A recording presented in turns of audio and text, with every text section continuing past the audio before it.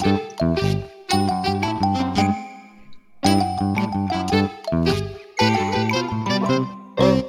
see. For all of you people who are listening, we just got done having a little dance party to that little intro.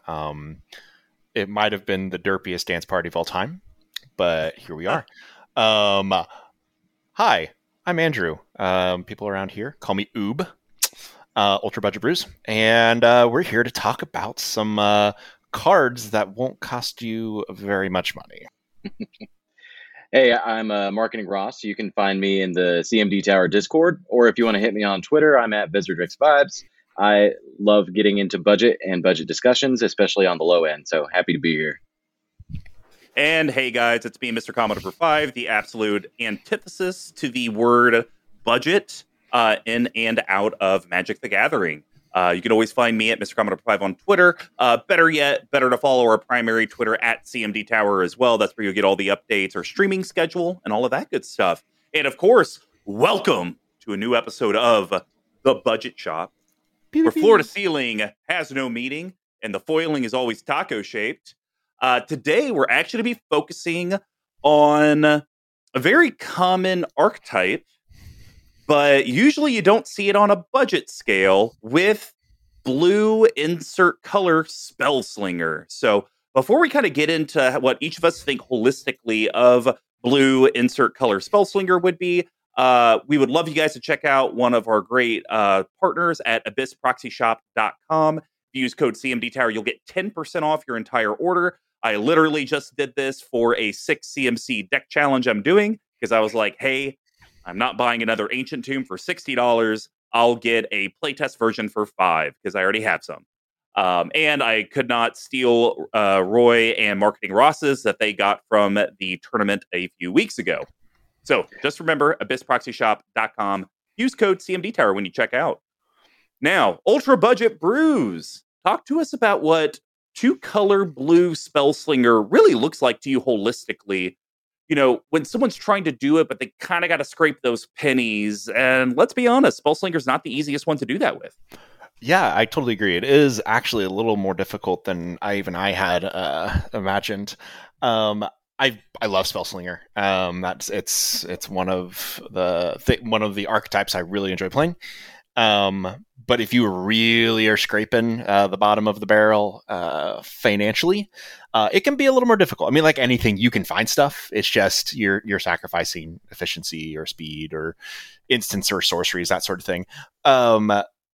Yeah, so it's like when I was going through my penny, nickel, diamond, quarter, I was actually having a little bit of a hard time finding stuff, but I mean, I found stuff, whatever. But I was like, oh man, a lot of the stuff I was going to pick is like, oh, this is 50 cents. This is 60 cents. There was just like a lot of even like decent stuff. It was like, oh, this is all at least 50 cents, which was kind of surprised me actually.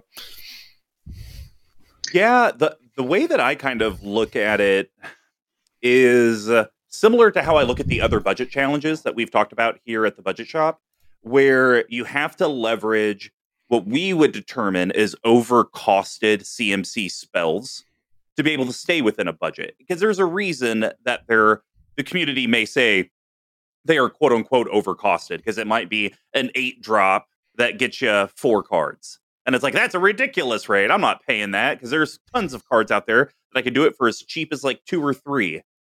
And where I think blue in that second color actually come in more often than not, a lot of the legends discount instant and sorceries.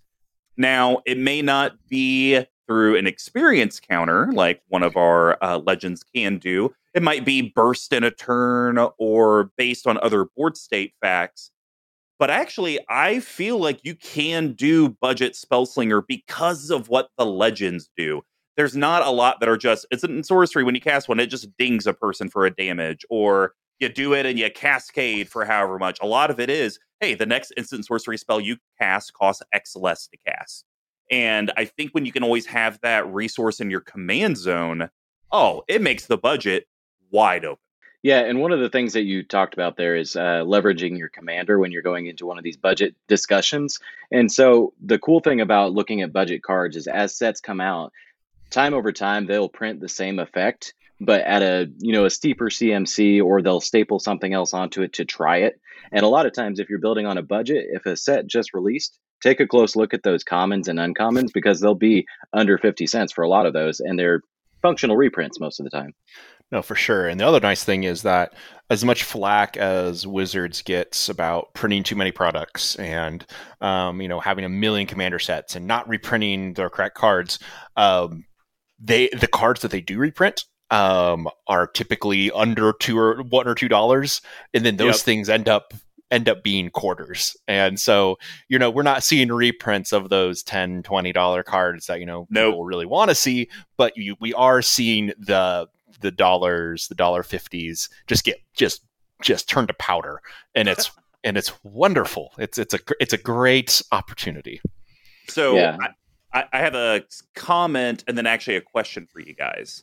The comment is, but we've been friends for a few years now. Uh-huh. I know when we initially got to know each other, of course, I'm in awe of your celebrity status. Oh, man. And now you're just the guy that needs to grow his beard back. That's true. It's the only thing I had going for me, man. I'm curious, when you kind of talk about, they're reprinting those $1, $2 cards, has that helped you in your EDH rec writing, whether you're actively doing it now or not? Because I remember you had to change your entire philosophy of how you did your article series because the cards just kept getting more expensive, and you're like, I'm kind of hamstrung here. So has that actually helped you as you've been trying to think of creative ways to talk about decks? It's changed. So I wrote an article, one of the last articles I wrote. It was actually, I was looking at because I started writing in 2017, and so I had some decks that I had built in 2017, 2018, around that time. And because of how they had been formatted, I didn't actually, I had what the deck cost, right? At that time, it wasn't a dynamic output. And later on, they became dynamic because the website improved, whatever. So I took 4 decks, and I was like, okay, so I built this on a budget in 2017. Okay. If I wanted to build that same deck now, I think it was 2021, I think is what it was. How much does it cost? And it was almost all of them are double or triple. Yeah. It was wild.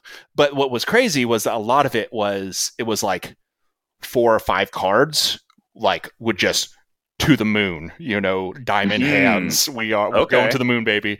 And a lot of the other ones, though, they would actually have things that either stayed the same, or if they got reprinted enough, they would go down. But so I did end up having to change things because I wanted to be able to have a variety of legends, because I was also making it where the legends had to be under $1, and this was before every set had a billion legends. So if I went back now, I'd probably change back to $1, but for the legends also. But all that to say, it definitely has changed, but them changing how they print products and how much product they print, I think overall is a boon for budget players, as long as you don't feel like you have to have the new hotness. If you can have a little bit of self-control, save you some dollar dues. The question I have for you both, and we'll start with Marketing Ross. I think when people think Spellslinger, they think of 2 things. They think of Storm and they think of X spells. Those are usually not advantageous to a budget. So, without kind of naming specific cards, how do you think you close out games in a budget Spellslinger deck? What are the types of cards that the community should be looking towards?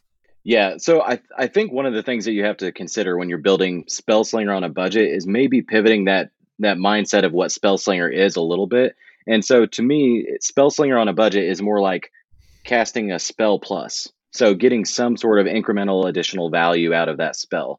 So rather than looking for those giant bombs or the 1,000-year storms and the things like that probably don't exist in the budget realm, try finding something that is, maybe it cantrips and replaces the card in your hand. Maybe it does an additional thing from a spell that you didn't expect. We talk about those functional reprints. Sometimes they print a card that says the same thing, but then they add, put +1 counters on your creature, or, draw a card, or whatever it might be, but they put this incremental extra value. Like recently, Decanter of Endless Water is essentially Thought Vessel, but now it taps for color mana. you have to pay one more to drop it, but you still have no maximum hand size. So just shifting a little bit and thinking about, doing your Scryfall searches to find that effect that you're looking for. And it's not going to be exactly the same, but you'll get close. And just remember, that's better than Manolith. That is accurate. Oh my gosh. So I think like you said, yeah, I totally agree with what you said. Storm, like you said, Storm, that's probably not a great option if you were really wanting to be budget. You can kind of do it, I guess, but it's tough. And is it really fun for everybody else? I don't know. But I think the other one though that you said was X-Spells and Friends, though that's a budget thing. You got your fireballs, your blazes, your Comet Storm is like 40 cents. Fall of the Titans is like a quarter. Oh, you can just defense. It was more because this man exsanguinate. So usually the X-Spells, though, it's because you have some way to make infinite mana or an absurd amount of mana. And I just don't see that happening in a budget world to where you're producing, I can do X for 40 this turn. I don't think that's happening. Sure, that's fair. But I mean, X for 10 or 15, you got your Danny DeVito. So anyways, I started blasting. You got that going on 100%. That's typically how most of my Spell Slinger decks close out the game. I'm not making infinite mana. I might make a lot, but I'm just trying to burn people out of the game because it's fun. I don't know. But yeah, and so I think the other thing that you can do is a little bit what Marketing Ross touched on. It can be something where an effect that your spells give. So a lot, and so this is probably something we'll get into, so I don't want to talk about it too much here. But cards like Murmuring Mystic and Young Pyromancer and Metallurgic Summonings and all of those things, like those are win conditions. Like you cast a spell and it gives you a thing. It's great. Yeah, and to just touch on that and going back to your early writing days, one of the things that I think of most frequently when we talk about budget Spellslinger is that early Talrand article that you wrote. Oh, really? So for those of you who don't know what Talrand does, it's the same thing as Murmuring Mystic. Every time you cast a spell, you essentially get a Drake, a 2/2 in the air. And when you're on a budget, having an army of 2/2s in the air is a pretty efficient way to close out a game. Lethal. All right. Well, before we head over to learn about the legends that each of us picked, we would love for you guys to join the collective at patreon.com/CMD Tower. $5, $15, $25. All the tiers are there. Tons of resources. I know at our $15 and $25, you guys have opportunities to be on Brews and Builds with me and Big Tuck, or even hashtag SCR, which Marketing Ross hates, but it's slinging cardboard rectangles. It is a mouthful. That's what she said. And just moving on from that. But yeah, patreon.com/CMD Tower. Whatever you guys can do to help support us does help improve this channel. And now that we have the archetype to be focused on, but you need a legend to helm that budget deck, Marketing Ross, what legendary spoke to you for helming a blue-colored Spellslinger budget deck, and why? Okay, so before I get into this, I'm going to say that I chose to be a hipster a little bit, because when you say blue plus, most people probably think Izzet, and that's where their mind goes for Spellslinger. So I wanted to try something a little different. So I looked at Dimir, and there's a new legendary that gets to choose a background. Gale, Waterdeep Prodigy. So Gale is 2 colorless and a blue, legendary creature, human wizard, and he has a lot of text on his card. He says, whenever you cast an instant or sorcery spell from your hand, you may cast up to 1 target card of the other type from your graveyard. If a spell cast this way from your graveyard would be put back in the graveyard, exiled instead. Choose a background. And so when we're talking about budget, one of the things that is a really good thing to lean into is if you can cheat costs and, in this case, timing restrictions, you already have an advantage over some of the other options there. So getting to cast a sorcery from my graveyard every time I cast an instant, we might find some value there. And then the background that we have is Scion of the Halaster, and that's 1 colorless and a black legendary enchantment background. And it says, commander creatures you own have the first time you would draw a card each turn. Instead, look at the top 2 cards of your library, put 1 into your graveyard and the other back onto your library, then draw a card. So the direction I took this in was Spellslinger with a sub-reanimator. That's rad. That was I like that. That was awesome. Yeah. I'm super jealous because that sounds really spicy. I could totally see how you could make this into like a budget deck. I guess my question to you, Ross, is if you were to build this in paper, when you're doing the Scion's effect, are you always going to try to put sorceries in the graveyard and keep the instants in hand? So then that way you have that modality of like, no matter what's happening, you like always can play on other people's turns and then get those sorceries out to then board wipe or whatever you need. I think that's a good approach. The other thing I would take into consideration is the CMC for these cards. So I would usually bin the expensive one because you're going to get to cast it for free, essentially, out of your graveyard. So just think about like if you have a really expensive instant, you toss that into the graveyard, and then you later cast a cheap sorcery. Then you have a chance to cast that later at a later time, like when you move into the mid game, late game, when you have more mana built up. And I'm going to back up just a little bit. I misspoke. I said for free. You don't get to cast it for free. You just get to cast it. There we go. Yeah, that was the thing that, oh God, what was that commander that got everyone all hot and bothered because we all thought you were just going to get to cast stuff for free. Oh man, it was like 3-4 years ago. And I want to say it was in a pre-con, and it was just like, oh my gosh, the value's amazing. And everyone was like, no, you still got to cast it, bro. It's still got to cast it. Magic community never gets hot and bothered. I do not know what you're talking about. How dare you, first of all? Well, Oob, I'm curious. Which one did you pick? So I ended up going with actually the legendary that got me into Commander in the first place. It was the very first deck I built. It is Melek. Izzet Paragon. Melek is so I went red blue. Izzet is my favorite. I only allow myself typically to have 10 decks at a time. At one point, a full 5 of my decks were Izzet decks. I have said like that was like 6 months ago. I finally was like, nah, I gotta switch it up a little bit, and so I'm down to 2. But I can't. Those 2 of those are my babies, and I can't get rid of them. Let me guess. One of the 5 was Locust God. Oh no. Locust God is man. He's a boogeyman. It is. It's too popular for me a little bit, and that's. Oh, you both are hipsters over here. A little bit, man, a little bit. But so, anyways, Melek is a legendary weird wizard, which is one of my favorite creature types of all time. Costs 4, a blue and a red. You get to play with the top card of your library revealed. You may cast instant and sorcery spells from the top of your library. And whenever you cast an instant or sorcery spell from your library, you copy it, and you may choose new targets. Coming in at a cool 20 cents. Pretty rad. And so one of the most popular things you could, popular maybe, but powerful things you can do with Spellslinger is copying things. And copying things is typically can be a little bit expensive. Things like Reverberate and Twin Cast and that kind of nonsense. 1,000-Year Storm, God forbid. Those get pricey. But you can turn a lot of mediocre spells into real good spells if you're able to copy them.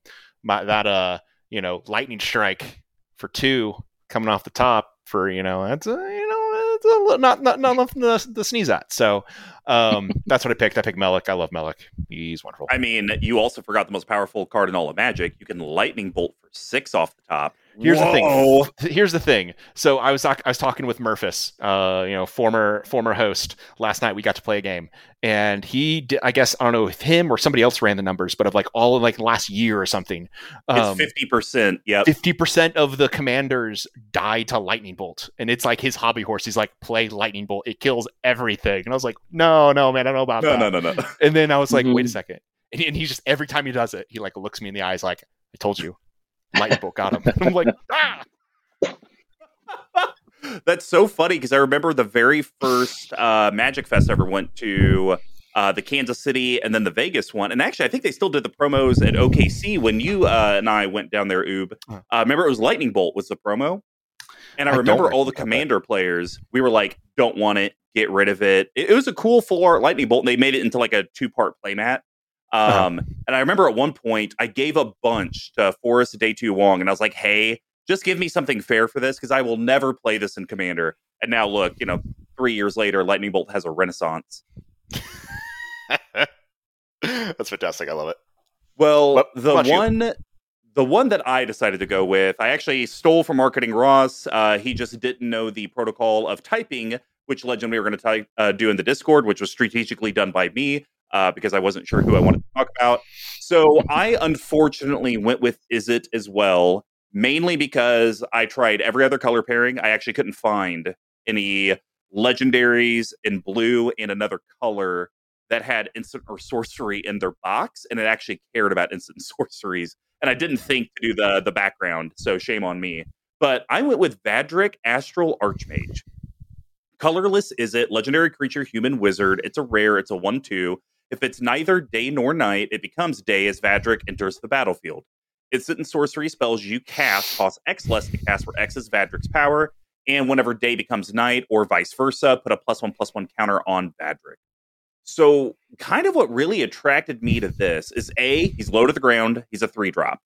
That's affordable. That a budget deck doesn't have to ramp extremely quick. You could get this down turn 3 consistently. Turn 2 would be super sweet, but turn 3 is fine. But I think those cantrip like spells where it's until end of turn, get +X+O. I think using those for mana reductions, if I can do a 1-drop that actually gives it +3, well, I just got a net 2 benefit for my next spell, and then 3 benefit for every spell after that. I actually think you could do a mini Storm deck with this, depending on how big you can get his power in one turn and enough cantrips, and eventually your spells can start costing for free. There's not a ton, but there are colorless spells out there that you could then influence into the deck. Those just become complete free drops. Think almost Animar, Eldrazi's, or artifacts. It allows you access to the high-costed CMC, but super money-cheap cards with the reduction, because now you're able to actually go pick what we call draft chaff that nobody else is playing, because it's a 7-drop that gets you 2 cards and maybe bounces a creature, which is a terrible rate. But now it maybe costs blue. And okay, that feels great. And of course, me and Big Tuck, we love introducing mechanics that stick around. So like Monarch, once you introduce day and night, everyone has to deal with that nonsense. So that was kind of my take on Vadrik. What'd you guys think? So one of the things that you mentioned got my wheels turning, and it was the Animar Eldrazi comparison.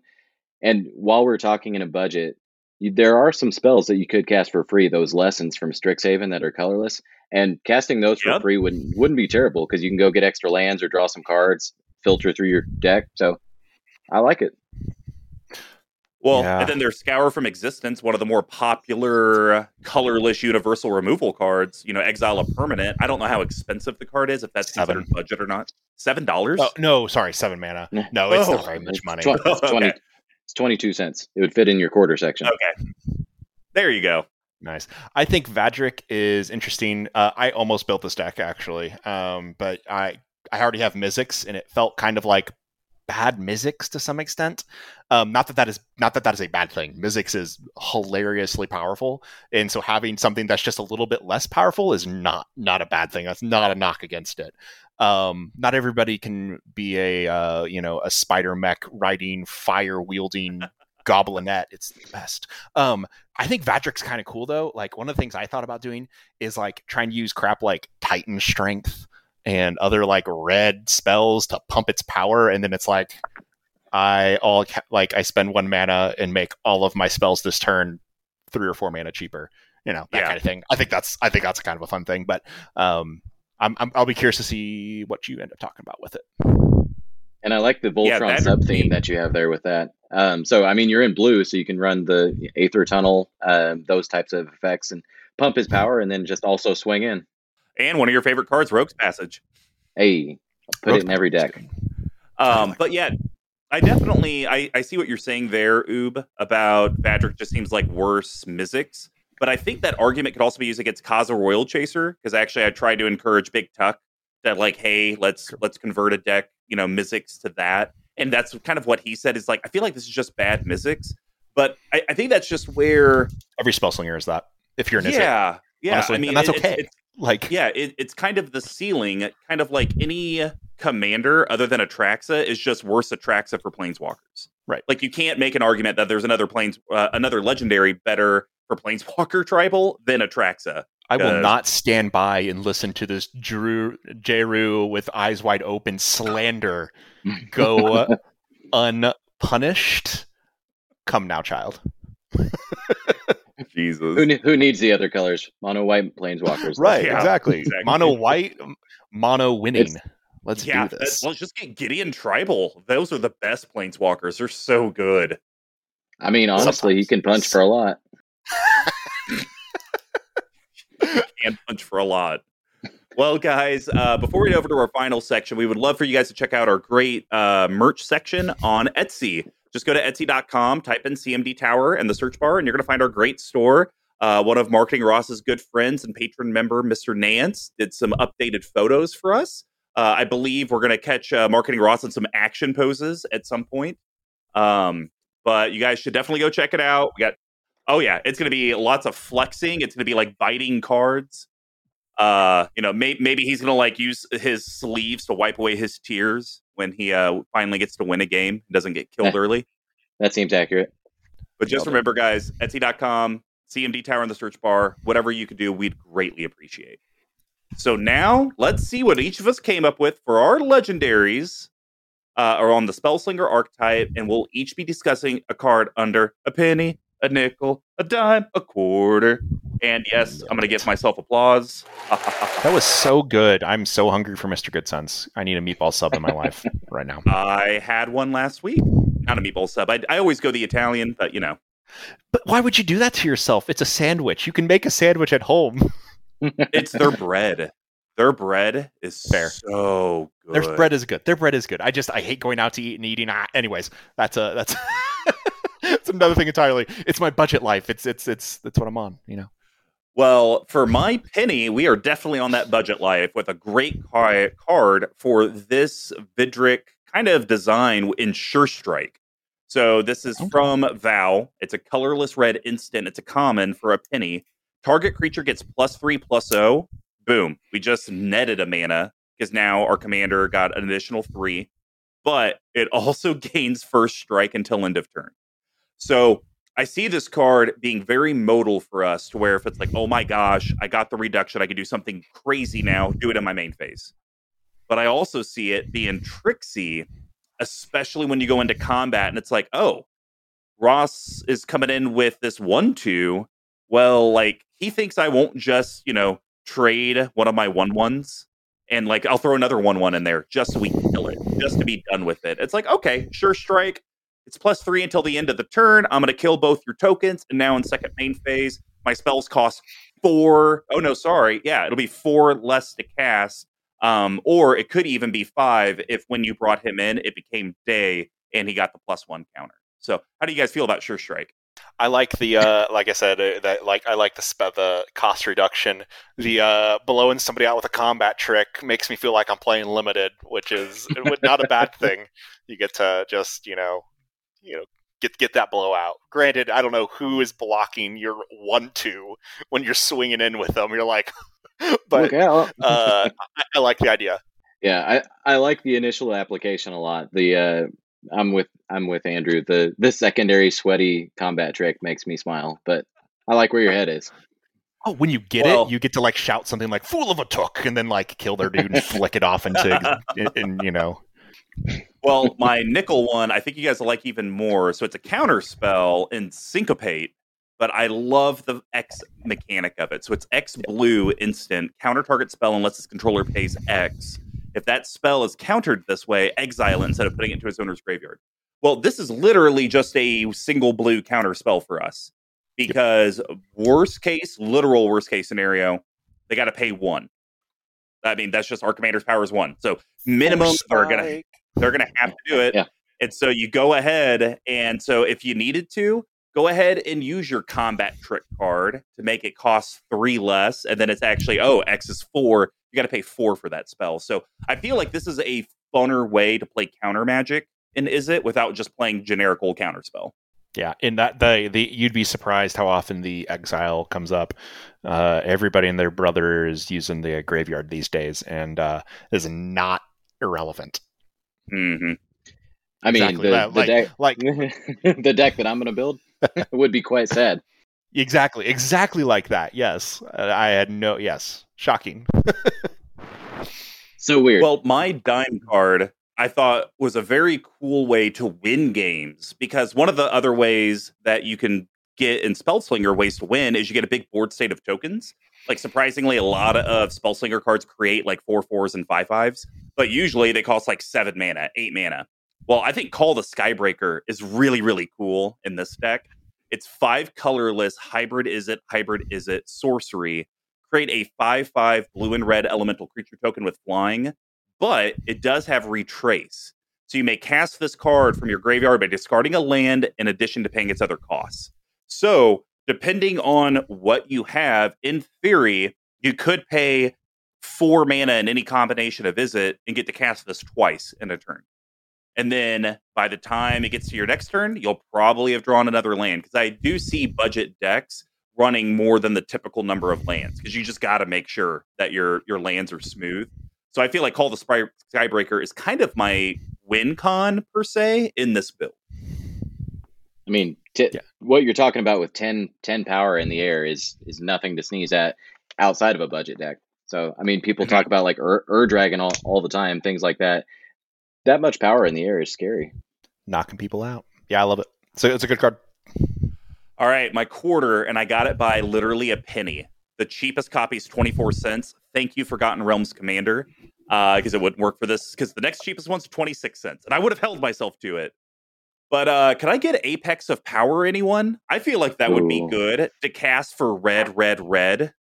Oh my god, I love this card so much. It's a sorcery. It costs 7 colorless, trip red. It's a mythic. As I desire, so it shall be.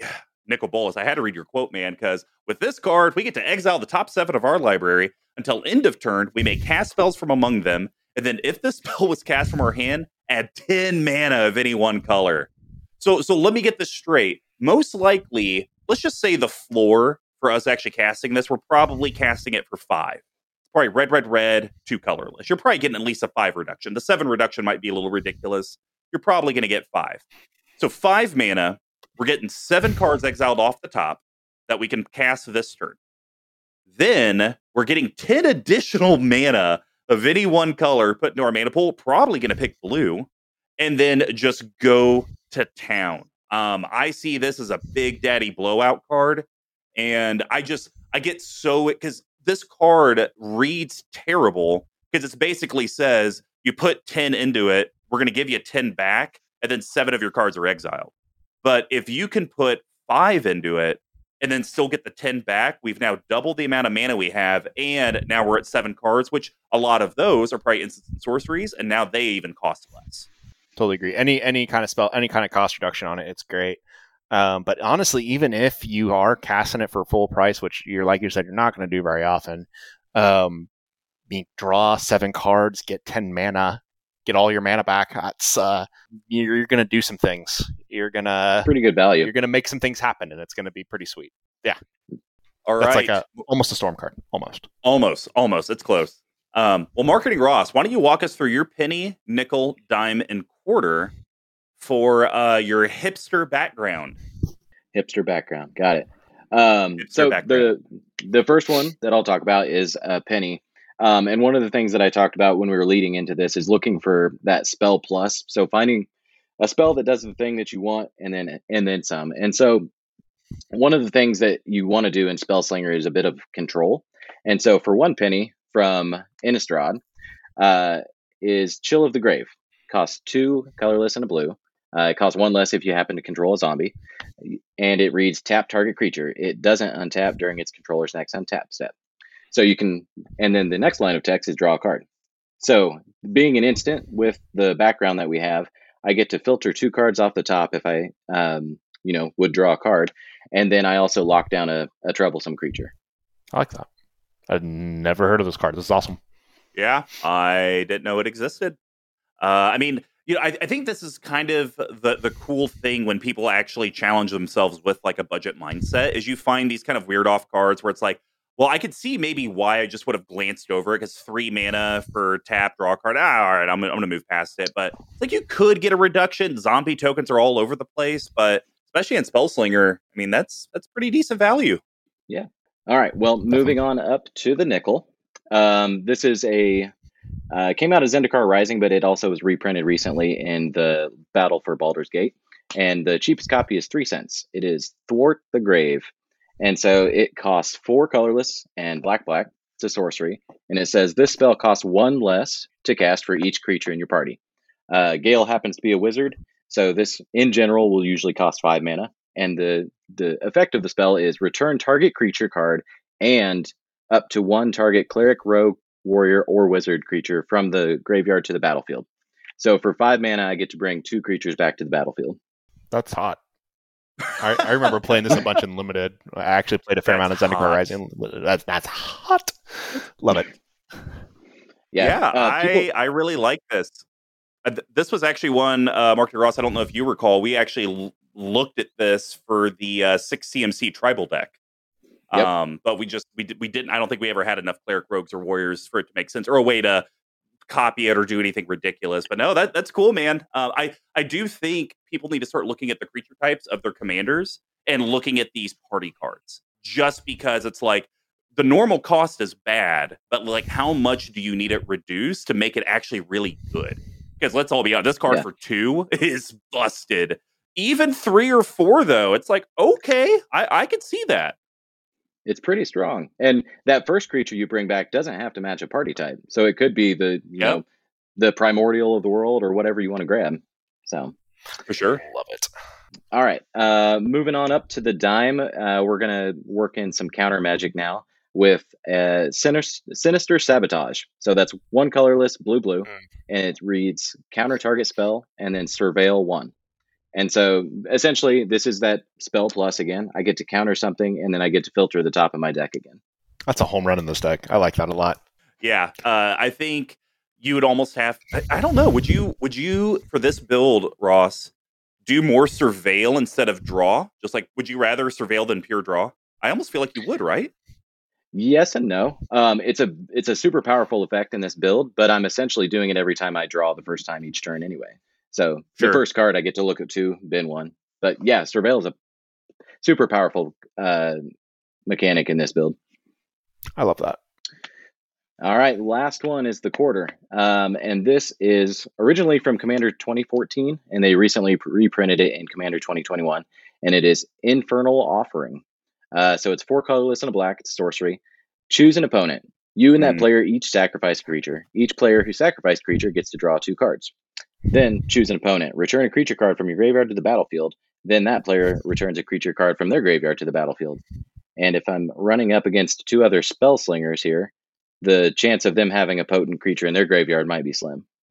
Yeah, no, that's all the offerings are really cool cards. The black one is not one I see very often. I play the red one because it's wonderful. But this is great. I love it.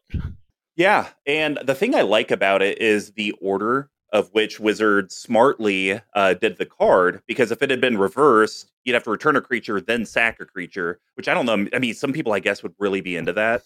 I like the fact, though, that you could technically, as the controller of the spell, bring back the creature you just sacrificed. So if literally you're doing true Spellslinger and you don't have a lot of creatures, this could be like a cool way to, you know what, I'm going to draw a couple cards and I'll get my commander back anyways, so it's no big deal.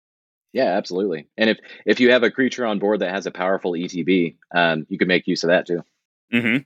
Huh. This is a interesting deck. I like this. This is got my wheels turning a little bit. I like it. I'm glad I impressed the master of budget.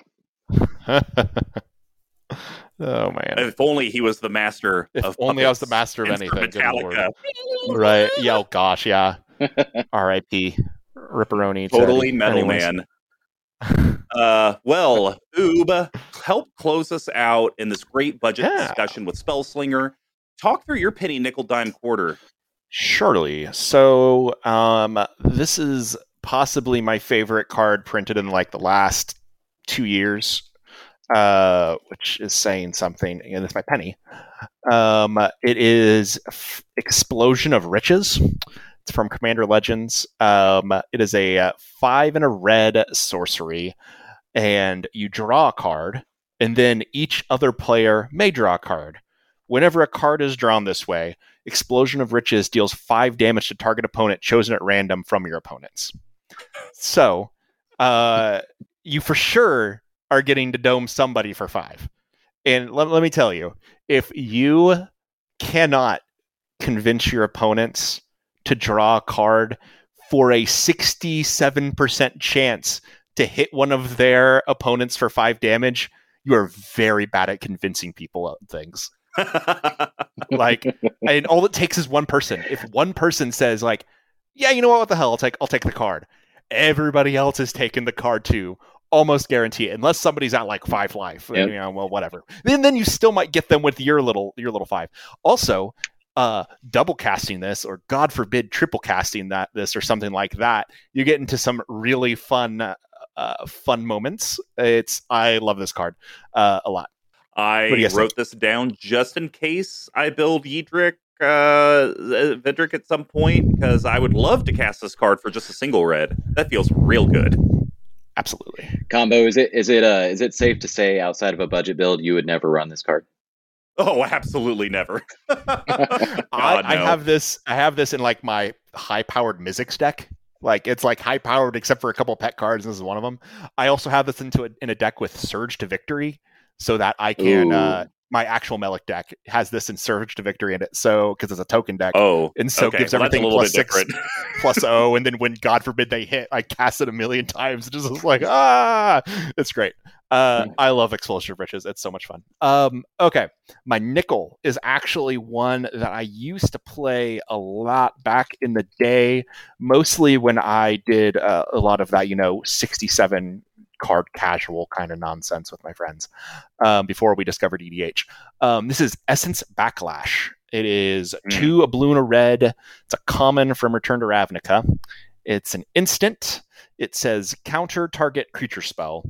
Essence Backlash deals damage equal to that spell's power to its controller. So depending on what kind of stuff you're countering, it can be a kill spell. Like, is it you're hitting people with whatever their power is? I mean, if you're just countering somebody's commander for, 4 mana and you're nugging them for 5, something like that. Or if they're casting something like, I don't know, an Eldrazi or a Malignus, God forbid, where it's like, aha, I nug you for 20, it can do things. I don't love the restriction, but I think it is an interesting spell for sure. Yeah, only being able to counter creature spells sometimes doesn't feel great, but when you get to pull it off, that's one of those internal victories that you can't find anywhere else. Yeah, and the only thing I would say to that is this is, once again, a card that gives you counter action, but it's not a universal counter spell, which is like the one thing when people are like, oh, why are people mad at me? Like me. Like, why does everyone kill me quick? And it's like, well, asshole, you play most of the good counter spells. We don't want to deal with it all game. So, when you start to introduce cards into your decks like Essence Backlash, it's like, yeah, I got counter magic. Hopefully I have that card in hand and it's a creature on the stack that I actually care about and I have 4 mana. It just kind of gives you these additional hurdles to jump. And I think that actually makes you less of a target. Even though this card's insanely strong if you counter the right creature spell, when people see that you're running this in your decks, it's like, oh, well, he doesn't have Force of Will and Counterspell and Disallow and all this other BS in there. That is true. Yeah. The politics of budget decks can be very nice. I like it. So my dime is very much more, it's much more of just a bread and butter card, to be honest. It's not, I feel like Essence Backlash, little sketchy, but cool. Explosion of Riches, I don't care if anybody says it's sketchy. It's a fun card, and I love it, and I will defend it to my death. This one is just, like I said, much more just kind of chill. Secrets of the Golden City. It is 1 blue sorcery. It has Ascend, so that's if you control 10 or more permanents, you have the city's blessing. And so it's draw 2 cards, but if you have the city's blessing, you draw 3 instead. This card is actually pretty good. You don't love Divination. Divination, 3 mana and a card for 2 cards is not great. 3 mana for 3 cards is significantly better. I don't know, it just feels so much better than just divination. Which that sounds like a stupid comment, but really, like, it's just like, oh, I traded 1 card for 3 cards. That's a plus 50% output. It's great. I like this one a lot, personally. What do you guys think? Well, I like Ascend because we're in Commander. If you don't have 10 permanents at some point in the game, you're playing the game the wrong way. Yeah, it's really not easy. It's really not hard to get. And so the fact that, especially in your build, Oob, it's like you're probably casting that for 3 off the top and getting 6 cards feels even better. Oh my gosh, because this card is right up my alley because I've just had this whole thing. I pay a mana to draw a card. 1 mana to 1 card. Don't tell me 1.25 mana for 1 card. I don't want to hear it. It's 1 mana, 1 card. And if I can get less than 1 mana per card, that's even better. So, yeah, it definitely. I think I totally agree with that. I like it. Yeah, that was the only comment I was going to add. Is copying this is just chef's kiss. It really, really is. And I think one of the things with budget decks that is, I think, or just decks in general, honestly, if you don't want to do things like tutors, but you still want a deck to feel a little more consistent, like it has tutors, man, just get some cheap card draw. And this is exactly what this is. Smooths it out, smooths your whole gameplay out. And so I think it's good. My quarter is, it's an interesting one. So I didn't know this was a quarter. I thought it was going to be more expensive. I looked it up on a lark because it's a card I enjoy a lot. Double Vision. It is really, It got reprinted. Let me double check. Wow. It got reprinted in New Capenna Commander set. So Double Vision is 3/2 red for an enchantment. Whenever you cast your first instant or sorcery spell each turn, copy that spell, and you may choose new targets. So like I said, copying spells can be kind of expensive, to be honest, like monetarily, just because it's a very popular, powerful thing to do. Double Vision is rad because you get to pick the first one, you get to copy it, and every single turn. So say you're countering somebody's spell on their turn, you're getting to copy it because ostensibly it's your first spell. Also, the hard part with these is there are a lot of creatures and enchantments that do really cool things with spells. Whenever you cast a spell, do this or make your spells cheaper and all that kind of thing. But you have to be really judicious because otherwise you end up at a point where you have all of these cool things if a spell happens, and then you have your deck is just full of cool things if a spell happens, and then like 10 spells. And it's like, oops, I don't have anything to trigger all this cool stuff. And I think so. You have to be really judicious with what you pick. And Double Vision, I think, is one of the better ones. I mean, you can actually get a copy of this for 20 cents from Core 21. So I guess them reprinting and New Capenna dropped, everything. This is a very powerful effect. And it's definitely one that I think the table eyeballs you like, oh, you played that. But then once they read it, I actually think the table's usually okay because you do only get it once. If it was just every instant sorcery spell you cast, you get to copy it, then, die. But it's only your first one. So, yes, on the opponent's turns, it's kind of just like, well, every spell you're probably doing is your first spell. But I do think this is where you have to be a good Magic player on your own turn. Because it's like, okay, I can only cast one to get my double effect. When do I want to do it? When do I break the seal and get my extra? And am I going to regret it? Mm-hmm. Yeah, it kind of makes me think of like a Vial Smasher build where you want to be very careful about the first spell that you cast. So, typically you draw Soul Ring. I'm going to drop Soul Ring. But in a Vial Smasher build, you're like, whoops, I pinged for one. Yeah. No, I had no idea Double Vision had dropped to under a quarter. That's awesome. It's a slam dunk conclusion here. Get that triple cast off the top of your deck, baby. Get it. Well, guys, thanks for visiting our humble budget shop. And this is Mr. Commodore number 5 saying thanks for stopping by. This is Andrew signing out. And this is Marketing Ross. Stay classy.